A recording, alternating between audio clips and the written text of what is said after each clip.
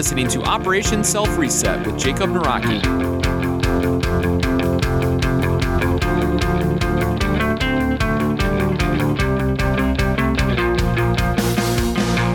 What is going on, Resetters? This is Operation Self-Reset, the one and only place to change the person you are right now to that person that you know you can become. And how do we do that? It all starts with our mindset, right? It's all about just believing in ourselves the moment we wake up and knowing that change can start instantly. We don't need to wait until next week or the new year or after Thanksgiving or after Christmas or whatever it may be. Start right now. You want to start a diet? Start right now and work hard to eat healthy until Thanksgiving. And then after Thanksgiving, work that off, continue to go on that diet, and then when Christmas comes, just pig out on Christmas. And then hit it right back up. Don't think for a second, I'm going to wait till the new year. It's not going to work. Do you know, fun fact, do you know that gym memberships increase by 98% when it's 2 weeks before the end of the year? And did you know the most cancellations come in March? Before the 15th of March, most people cancel. Fun fact. So if you own a gym, you're going to make a lot of money coming up, and then you're going to lose a lot of clients in a couple of months. So there you go. That's my fun fact. And also, too, did you know by increasing the times that you smile throughout the day has the effect of over 200 candy bars, pure chocolate we're talking about, like cocoa beans. And you know cocoa beans have a stimulant called caffeine. And caffeine makes yourself feel better. You feel more alert, more awake, all that stuff. So smile more. Try hanging that on your face. Give it a try. Wake up and go, you know what? Today I'm going to be Mr. Smiley. And you're going to be smiling from ear to ear all day. And you know what's probably going to happen? Your coworkers, your friends, your family, or whatever, they're going to be looking at you and going, why are you so happy today? You never smile like that. So throw them off their game and just tell them, hey, I'm Mr. Smiley now, so you better enjoy it because this is how I'm going to be for the rest of my life. Give it a try. It should increase your overall well-being. Let me know what happens. Hopefully it's a positive. You know, you don't get smacked or something for having a weird grin on your face and they're like, hey, you know, this is a pretty serious matter. Why are you smiling? So there you go. That's your fun fact for the day. And before we get into today's interview, it's with Bryan Franklin. He is a business coach. And you're thinking, Jake, business coach? We don't have businesses. This is about changing ourselves from the inside out. It's about our own personal well-being. Well, Bryan has a lot of great tips that he talks about not only in his material for enhancing businesses to get them more money, more revenue, but also too, a lot of the things that he has learned throughout his time and career are not always related to business. Majority of the time when people or businesses are not making the funds or making the marks or just getting that revenue that they expected, usually the problems are not because of the product, not because of the campaigns for commercials. It's because of the leadership and also, too, the leadership mindset. There might be something affecting the gentleman or lady that owns that business or is running that corporation that is holding them personally back. And he digs deeper than just going, well, you know, this is a great way to enhance revenue by doing A, B, C, and D. No, he looks internally at the people to figure out what is going on with them to see the effect that's going on in the business.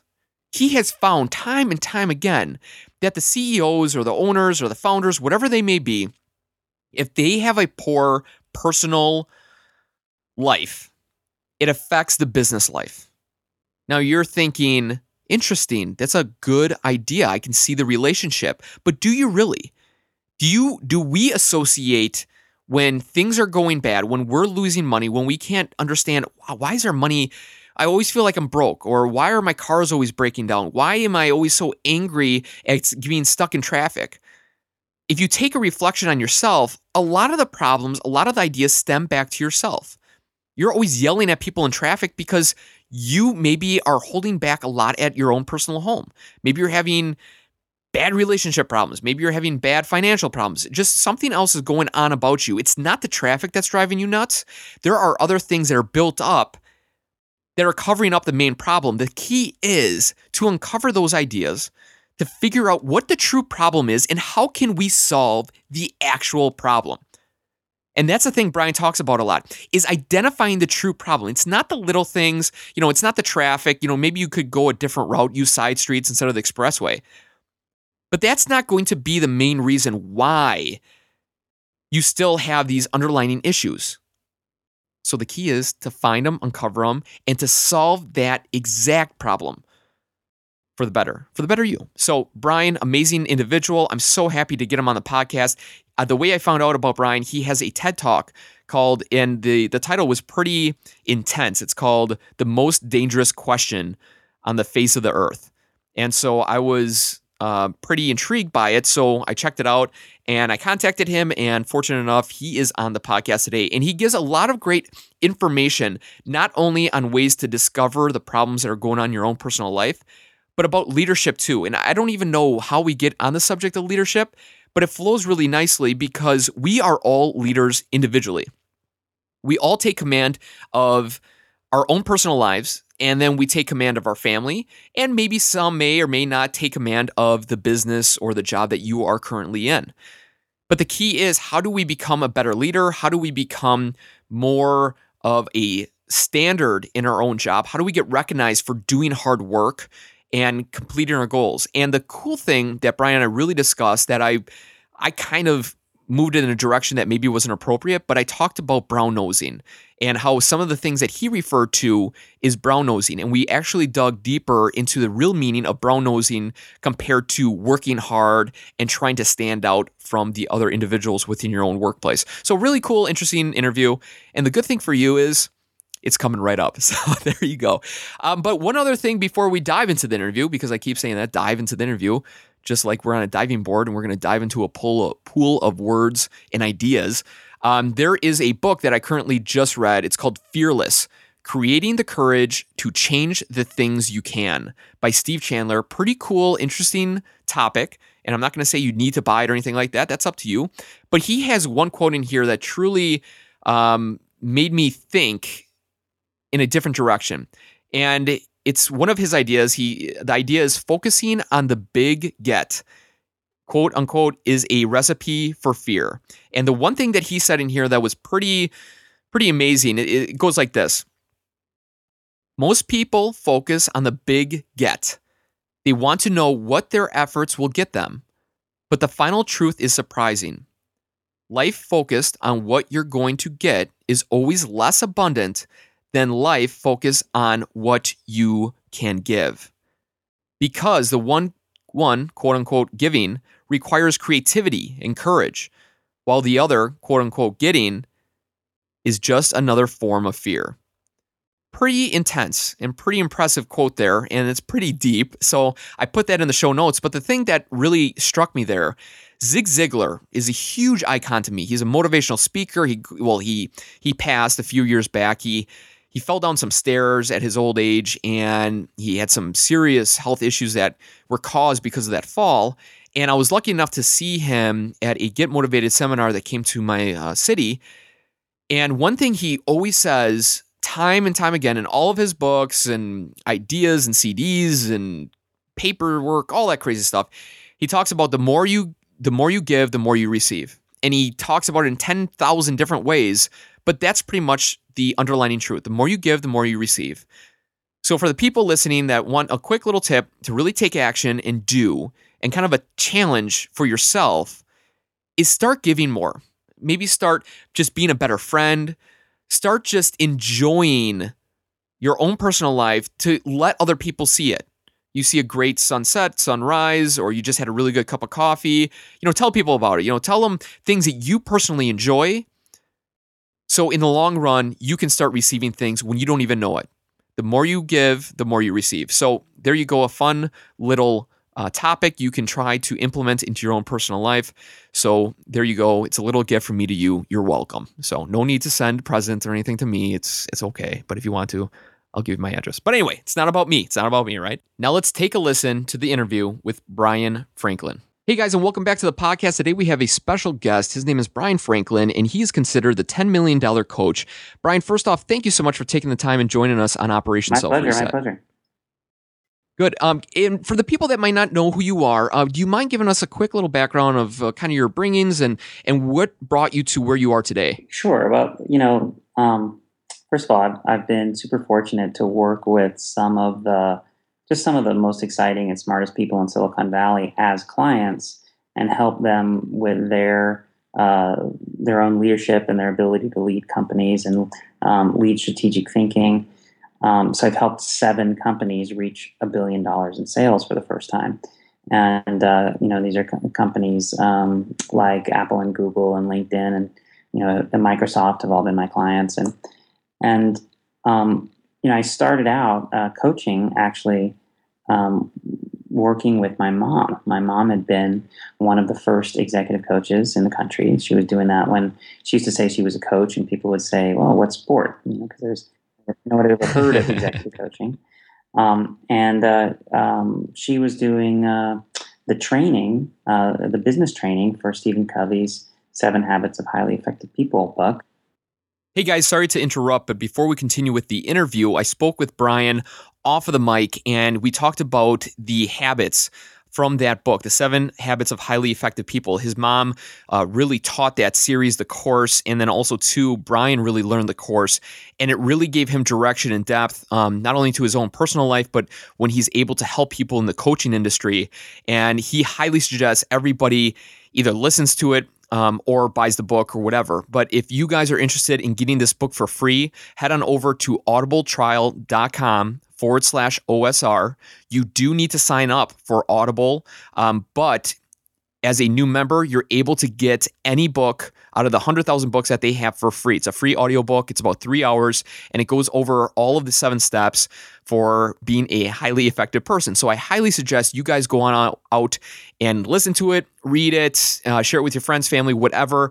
But if you want to get the audio version for free, head on over to audibletrial.com/OSR and type in 7 Habits of Highly Effective People. And also, too, just being open and transparent, if you guys use that link, audibletrial.com/OSR, I do get a little reimbursement for you guys signing up.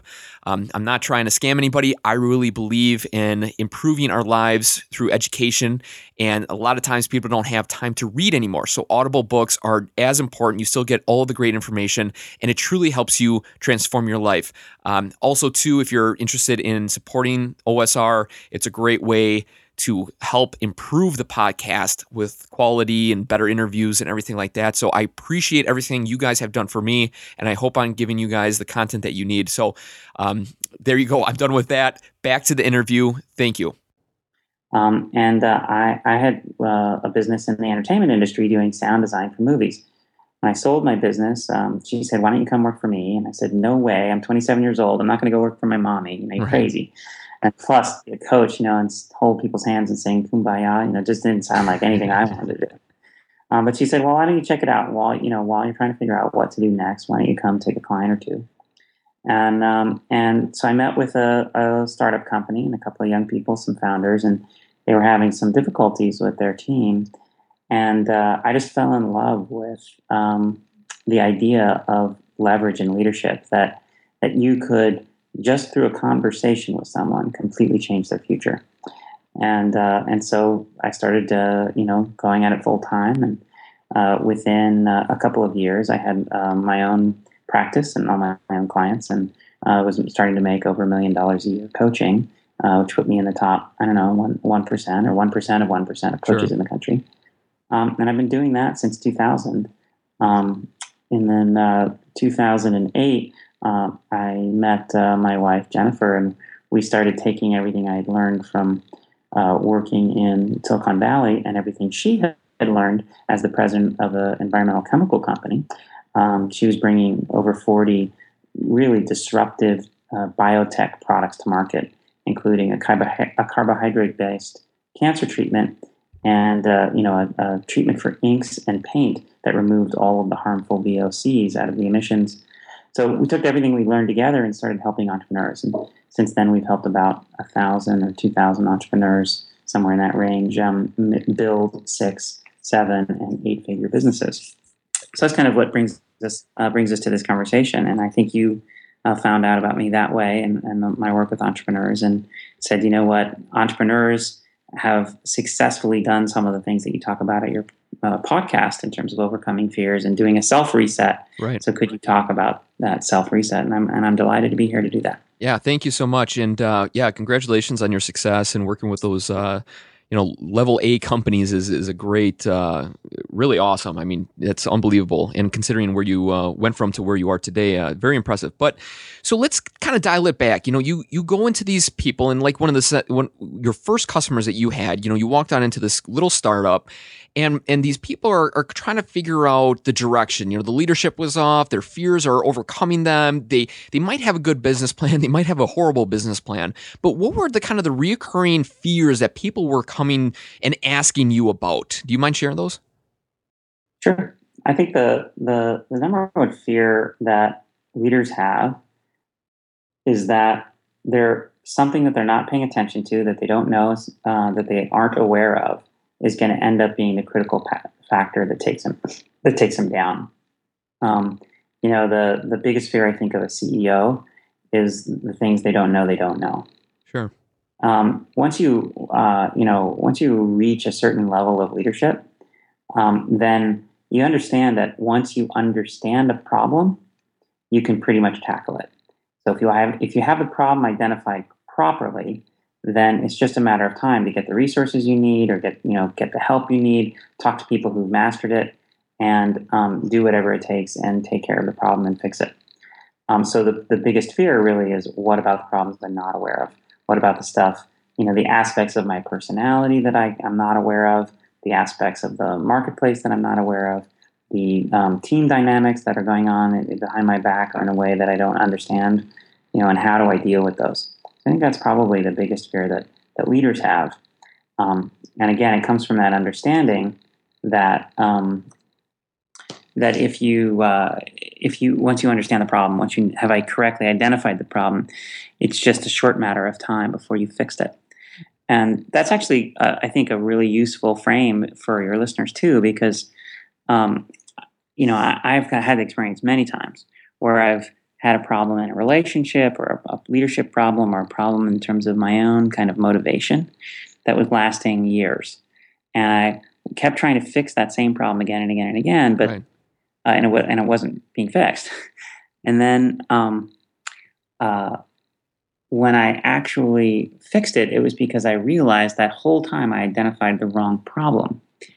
And you can almost guarantee, if you haven't solved a problem that you've identified, if you haven't solved the problem that you're trying to solve, and it's been 2 or 3 months, then I guarantee you have not identified the right problem. And there's actually some other corresponding problem which is really causing the effect that you're concerned about, but you haven't identified what it is. So just as an example, I had a private equity company at one point. We'd raised a bunch of money, and we'd bought several companies, 5 or 6, I think, and the companies weren't doing well. They were, every month they were posting results that were worse than our expectations, and every month we'd reset our expectations even lower, and then the following month they'd fail to meet even those. And I really drilled into the spreadsheets and into the analysis of, what are our customer acquisition costs, and the people managing those businesses. I was really getting down on them, like, hey, you're not paying close enough attention to the numbers. And it went on for over a year until ultimately that fund failed. And we ended up not being able to return the money that we borrowed to start the fund. We had to call the investors and tell them that they lost their money. And it was probably one of the worst days of my life. Honestly, it was the day I had to make that phone call. And it was about 6 months later that my own spark and my own passion started to return. And I realized that we'd been solving totally the wrong problem all the way along. We'd been trying to solve a mathematical problem, or treating the business more like a set of numbers. And the real problem that was causing the businesses to decline was that we had taken away the founders when we bought the company who actually cared about the customers. Sure. Who actually, one would say they were passionate about their products, But underneath that passion, it really wasn't that they were passionate about the products. It's that they actually loved the customers and they wanted the customers to have a positive experience. They wanted the customers to benefit from the product. They cared whether or not, the customer was delighted or whether they were just, satisfied. And so we've been trying to solve the wrong problem. We've been trying to solve a mathematical problem when the actual problem was a problem of the heart. Mm-hmm. And that wake-up call has forever changed my understanding, my attitude, and that's when before that, my business and my income hadn't grown; it had stayed the same for 5 years every year, and then since then it's just grown and grown and grown. So. Interesting. That's just an example of solving the wrong problem. And at any time you're beating your head up against the wall for more than 3 months, I guarantee get some reflection from a mentor or a community of people who have solved already the problem that you're looking at, because you're probably looking at the wrong one. Sure. And that has, for the people that might not have a startup or an entrepreneur mindset or whatever, you can relate that to your daily life. If you realize, man, I just can't seem to have a long-term girlfriend or boyfriend. Or, man, my bank account is always drained, before my next check comes in. There's a lot of internal things that you might always blame it on, a tragic event came up. Oh, my car broke down, or something had to get fixed. But like you kind of stated, it has to do with almost a personal reflection on yourself. And a lot of people take that pain and they put it out there and they try to find what's affecting them, but yet it's affecting them from the inside out. It's really affecting their lifestyle, the way they think, act, and believe in themselves. Wouldn't you agree? Absolutely. Sure. Another example, I always see people trying to solve the wrong problem is in their relationships. One of the most common relationship complaints after a few years is that it's not as exciting in the bedroom as it used to be, and maybe their partner is not as attracted to them. I've spoken to dozens of men who are like, "Hey, man, what do I do? My wife's not. It's hard for me to turn her on the way I used to," and they keep trying to solve the problem of how to be more seductive in the bedroom, when actually what's occurred is that the rest of their life together has gotten frayed, and the woman, any woman who has to keep track of lots of details, is going to be less in her feminine and less ready to be seduced. So what they actually need to do is make sure the bills are paid on time, pay the unpaid parking tickets, take the trash out, and clean the garage.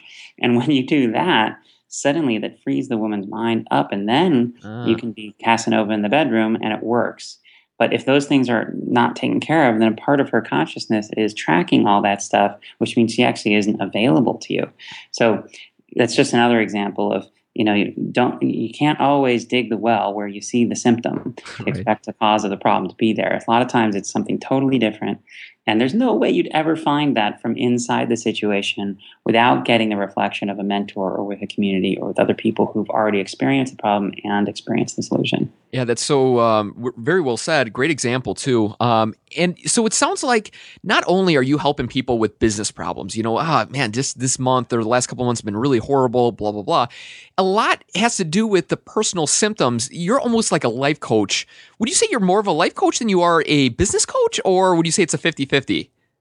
I don't really take those labels very seriously. What I help people do is identify the core of really who they are. What is the best about them? Okay. What's their highest moment of greatness? Mm-hmm. What's that look like, feel like, taste like? And then how can they express that in every area of their life, primarily through their business?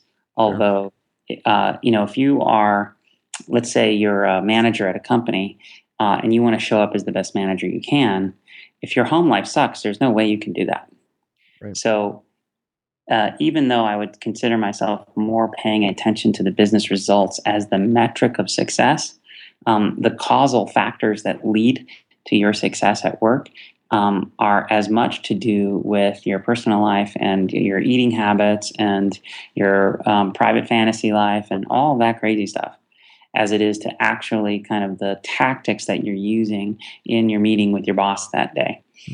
Mm. And particularly when you count for not just your productivity, but when you account for also your fulfillment and the degree to which that you derive satisfaction from the work you do, which I think is one of our fundamental rights and one of our fundamental desires as human beings. We all want to derive satisfaction from the work we do. And so, one thing I'd encourage all your listeners to do in terms of a self-reset is reset your expectations that you're going to derive maximum satisfaction from every activity in your life, from your marriage, from your relationship, from your girlfriend, from your friends, from your work, and from your hobbies and from your free time. If you're not deriving maximum satisfaction, figure out why, get to the bottom of it, change that, or change the scenario, change the situation. Yeah, no, again, and sorry to call you a life coach or a business coach, but it's the traditional staple that we put associated with people helping other people, so, it's just the classic term. And one thing too, a lot of research shows, if you are an unorganized person, your mind is unorganized too. And that relates to your home, your business, whatever. And a lot of those things that you just said, kind of straightening up everything in your personal life will straighten up everything in your business life. And that applies to, the person, if you have a job that's maybe not very high paying, but that also applies to the people that are getting paid millions of dollars per year. So it's just life lessons that we all need to utilize and learn from and try to implement in our own lives. So let's I want to comment, just one more comment Sure. on that before we move on, which is because you make the distinction between a high-paying job versus a low-paying job, and Sure. and we think that money is going to make us happy, and that getting paid a lot is what will give us satisfaction. And until you've had that experience, you get really convinced that that's going to do it. And you just have to take my word for it that it doesn't make you happy. It doesn't create satisfaction. And all you have to do is think of yourself 5 years ago or 10 years ago when you dreamed of making the money that you're making now, and realize that it didn't work. It didn't actually make you feel the way you thought it would make you feel. So I'm not against getting paid a lot of money. Go ahead and do that if it pleases you. Sure. But what you're really looking to do, which can be done in any job, it can be done at the most basic entry level $8 an hour job, all the way up to the CEO, is create the maximum positive impact with your presence in every situation. Create the most value as you possibly can for all of the people around you. So if you're in the mailroom and you're working with other people in the mailroom, make the people that you're working with make their jobs as easy as possible and as productive as possible. And if you interface with someone outside the mailroom, particularly make their job experience as good as possible. Do your job in such a way that it produces the most value for the most number of people. And if you start doing that and practice providing value, the immediate benefit is you're going to feel good. You're going to feel good about yourself, good about your job. The long-term benefit is that you will build the muscles required to change everything about your life that you want to change, because people who provide value are also the people who get the most influence. And in the intermediate term, you'll probably get promoted. You'll probably be the one who's selected for awards and recognition, because that's what people are looking for, is who are providing value. So all you've got to do is look around and say, what does the system value? And then how can I be the best at providing that value? And one of the questions I was going to ask you, but it kind of rolls into it, was you speak of leadership and being present and basically working your butt off to see results and give value to other people, make it easier and all that stuff. And I was going to ask you, for a person that is in that 9-to-5 job that personally for them might not seem very high paying or whatever, they're looking for ways to, how can they become a leader in their division? And I think you hit it on the head without really answering that question, by just being present, working hard, giving, being organized, and all the things that you said to allow those people that are in that position of like, I know I want to lead, but how do I show it? How do I become better at my job or whatever? And you hit it on the head.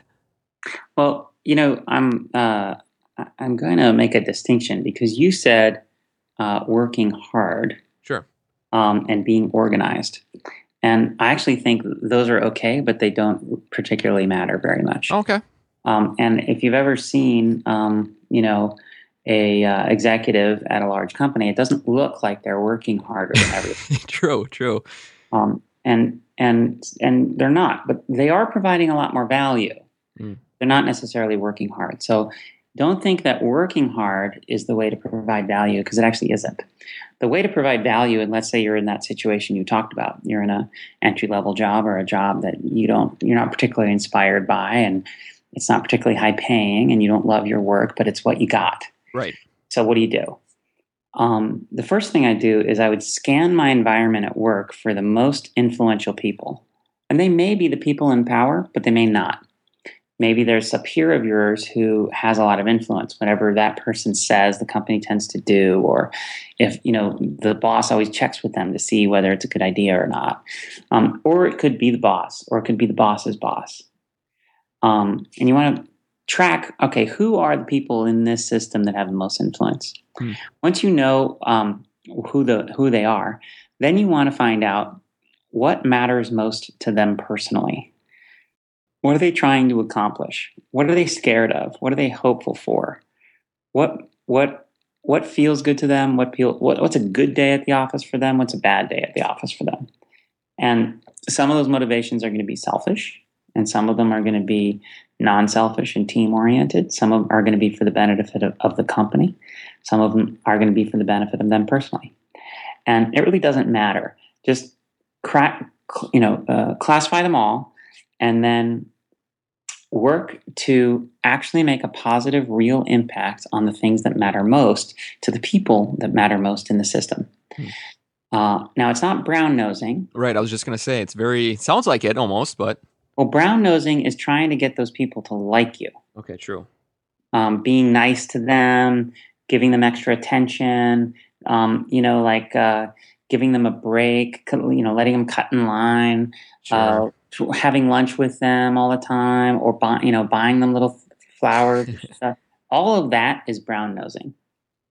What I'm talking about is different, which is, what are their actual commitments? Like, let's say someone in your system is the most powerful person, and the thing they most care about is an efficiency score. And the efficiency score is through, as measured by a survey that goes around at certain times. Well, if that's what they care about, then figure out not just how to make your work most efficient and increase that efficiency score, but figure out who are all the people that are affecting that, and actually lead them. Set up at the lunch break. Go to the people who are saying, say, you know what, we're getting that efficiency score thing coming up.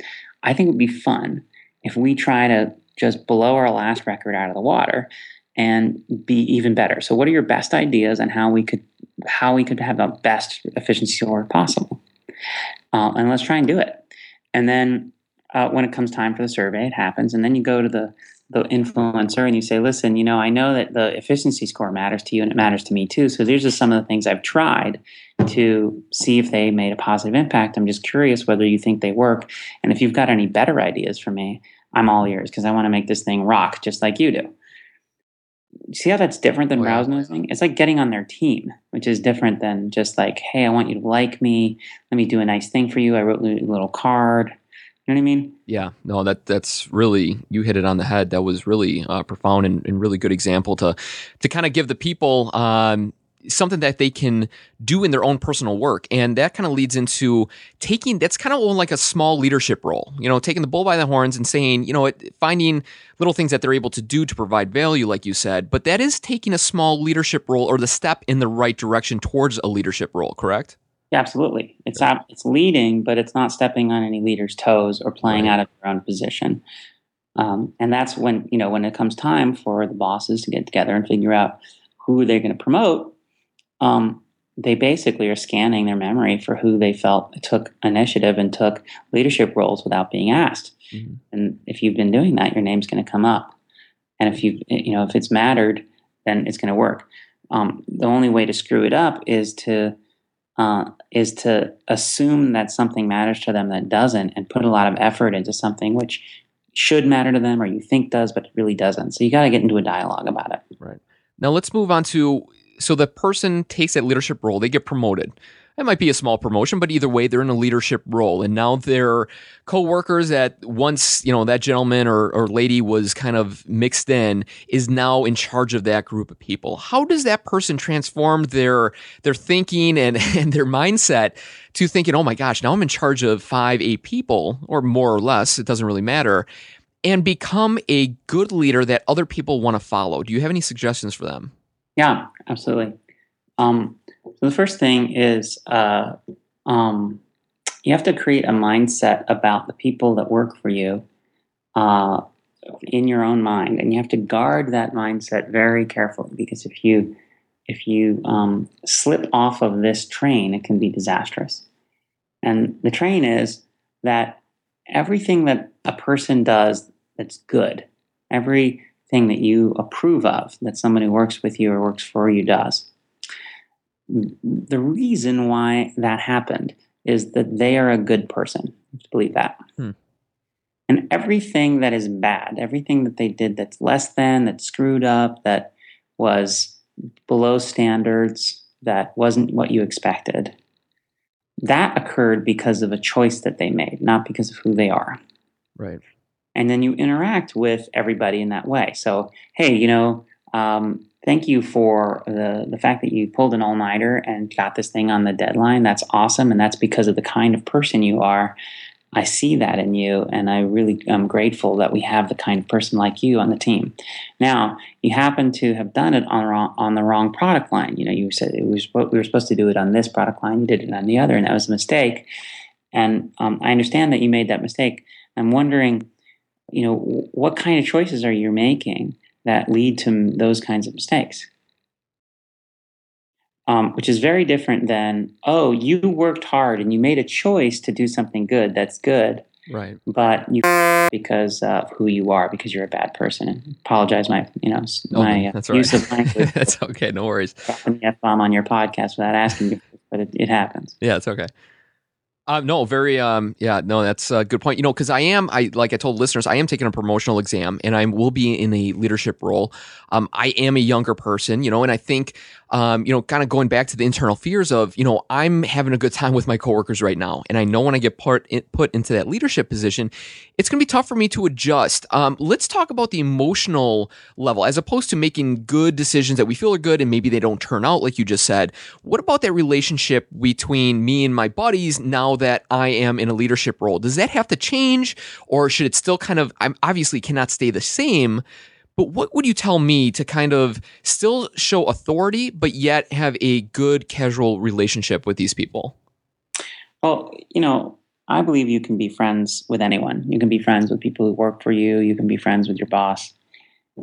And it's important to know what your expectations are, and that your friendship doesn't relieve them of those expectations. So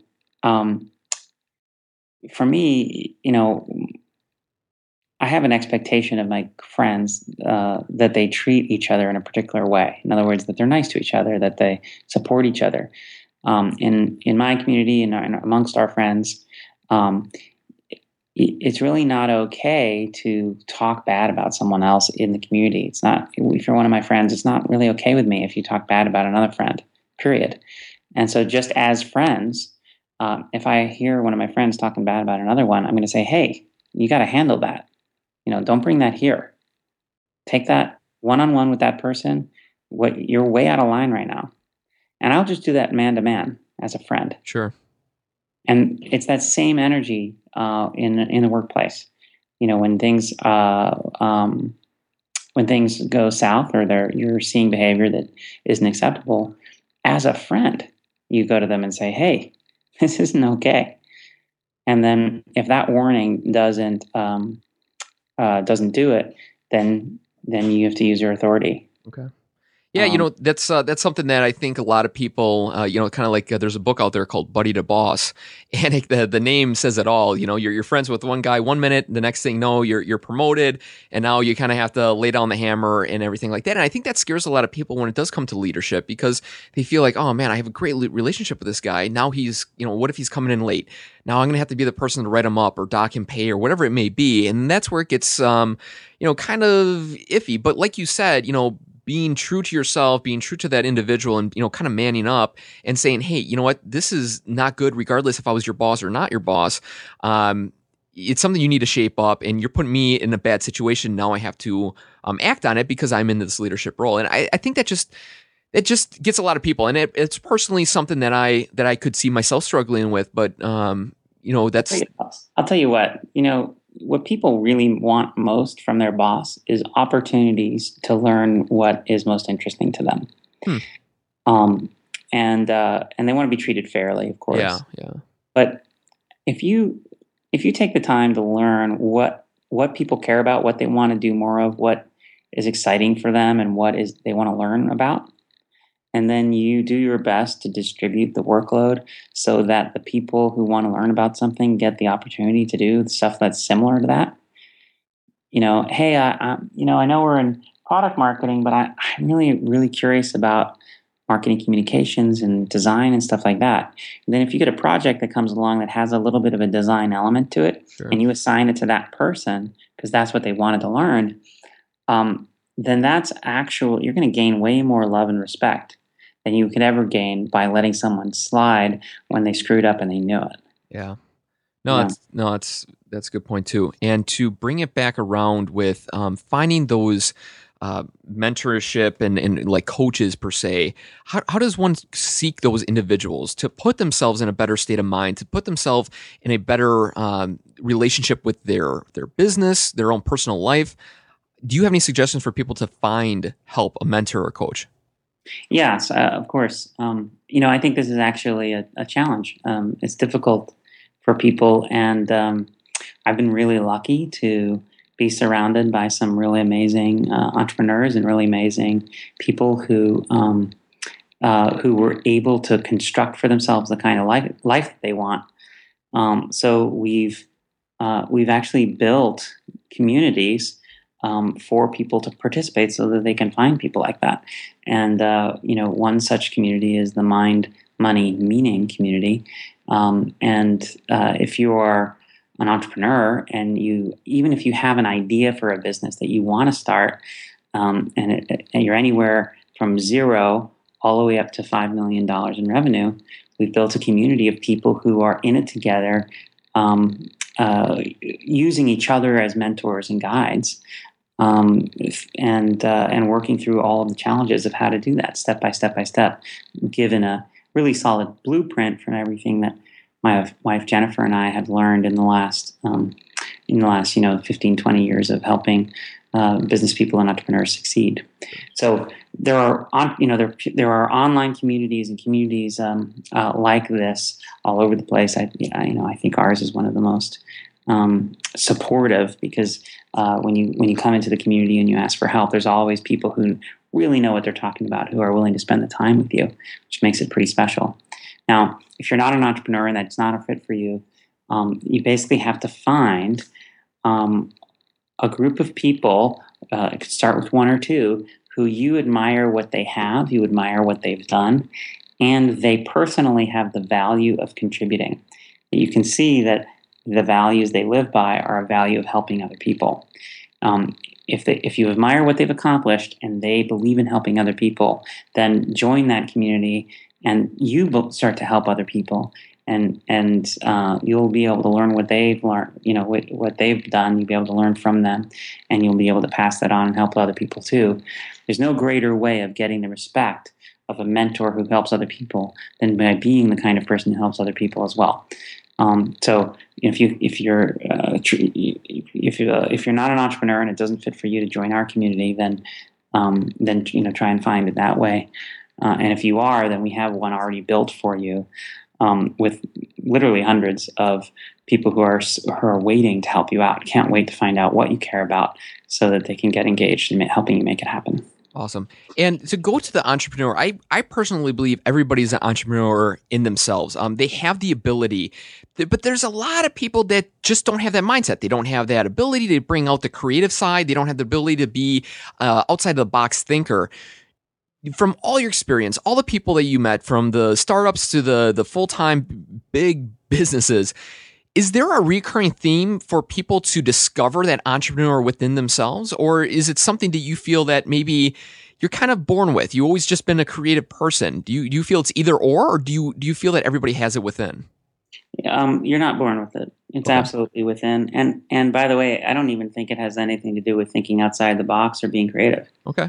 Um, what I notice about entrepreneurs is that they've decided that there's something that they care about providing. There's a value that there's a problem they care about fixing. There's an opportunity for other people that they want other people to capture, and they just care about that happening. And they decided that no one else is going to do it, and it's up to them. So I don't know if you've ever been in a situation where a bunch of guys get together for a weekend, or you have a big birthday party at a friend's house or something, and then everybody's asleep because they've been partying all night, and it's the morning, and the place is a mess, Right. and you're up, and you look around, and you kind of don't want to do the cleaning because you got a headache or whatever, but you look around and no one else is doing it, so you just decide that you're going to do it. Like, you know what? I don't really want to do this, but I'm gonna clean so that those other guys don't have to. Maybe it's someone else's birthday, and it's like at the birthday boy's house, and you don't want him and his wife to wake up to a wrecked house. So you're like, look, I'm just gonna clean things up and do my share. In fact, I'm gonna do more than my share, even though I don't want to, because it's up to me to do it. And that decision, it's up to me to do it, is all it takes to be a successful entrepreneur. You look around, you say, this is stupid. Everybody in our company is using 7 different pieces of software to do one thing, and none of them can talk to each other. So I don't know anything about software. I don't know anything about technology, but it's going to be up to me to change that and to create something that fixes this problem for them. It's going to be up to me to clean this mess up. Look, there's been there needs to be a dry cleaning place on this block. There's no dry cleaning place here. Everyone goes 6 blocks away. There's all these buildings, apartment buildings, and they need their dry cleaning. They're constantly walking all over the place. I'm going to be the one to fix that problem. It's going to be me. Yeah. So I think that's all it really takes to be an entrepreneur, is to decide. It's up to you. Yeah.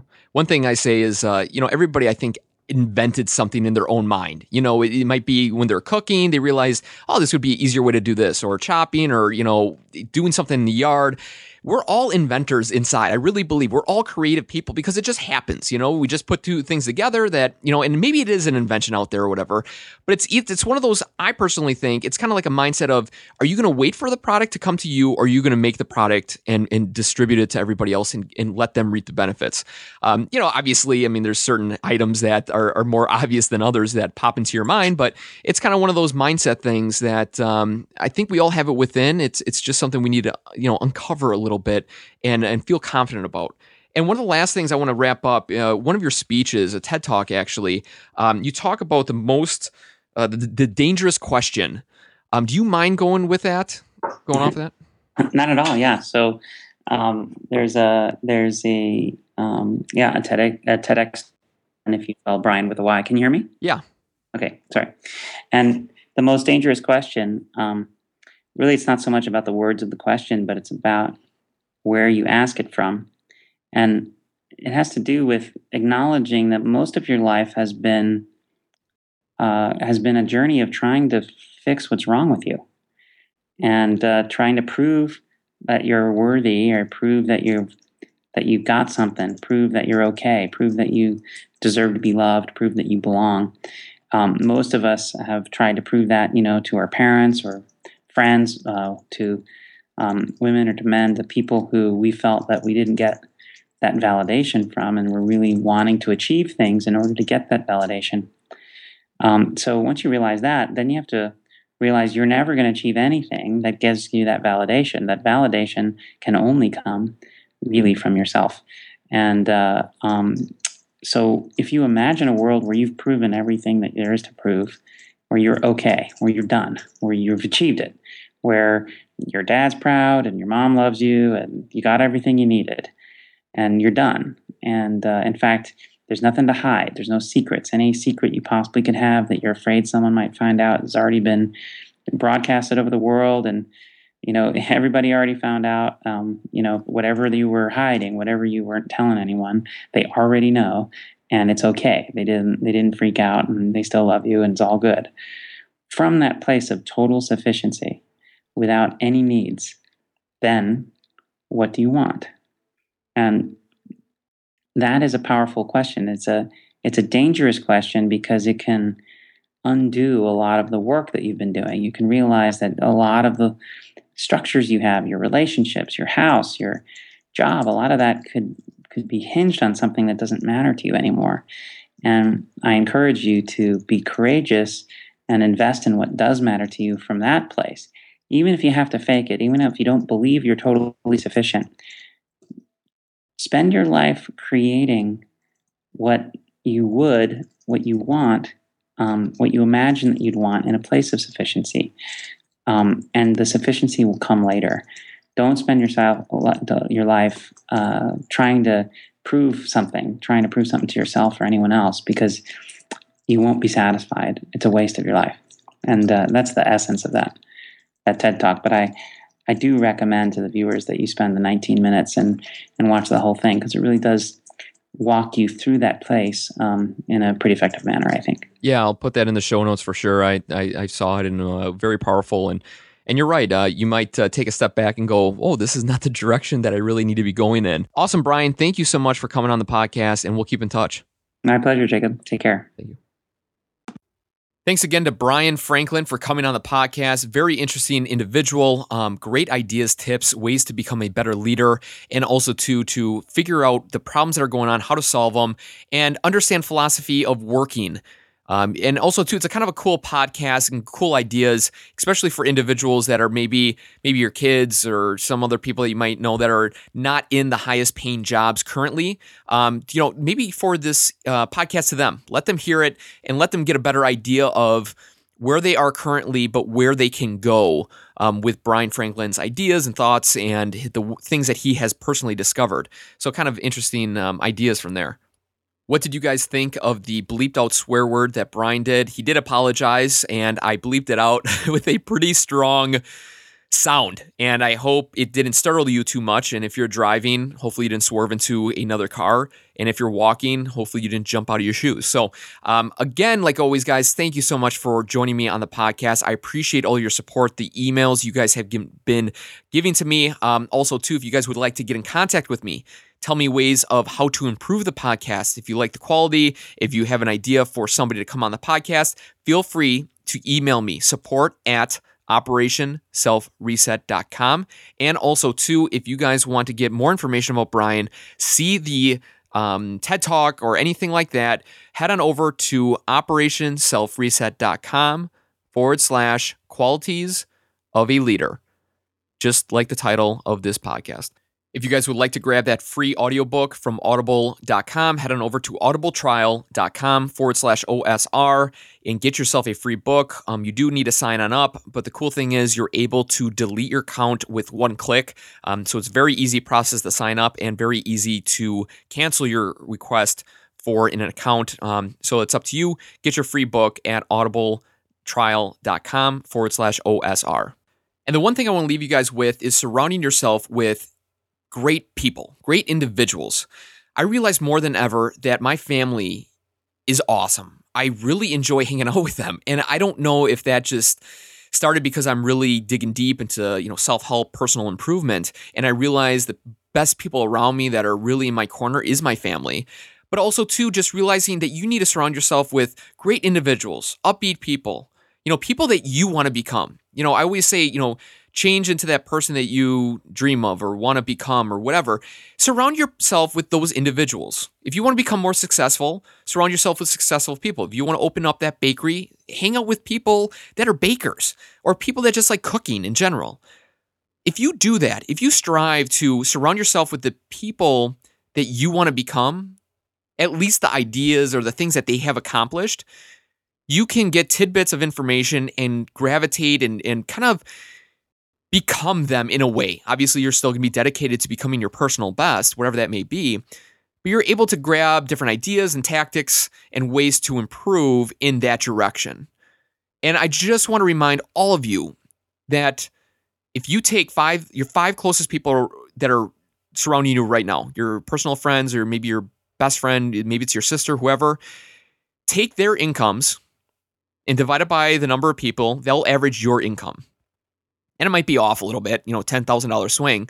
But mostly, if you think about it, you're hanging out with people that are usually within your bracket.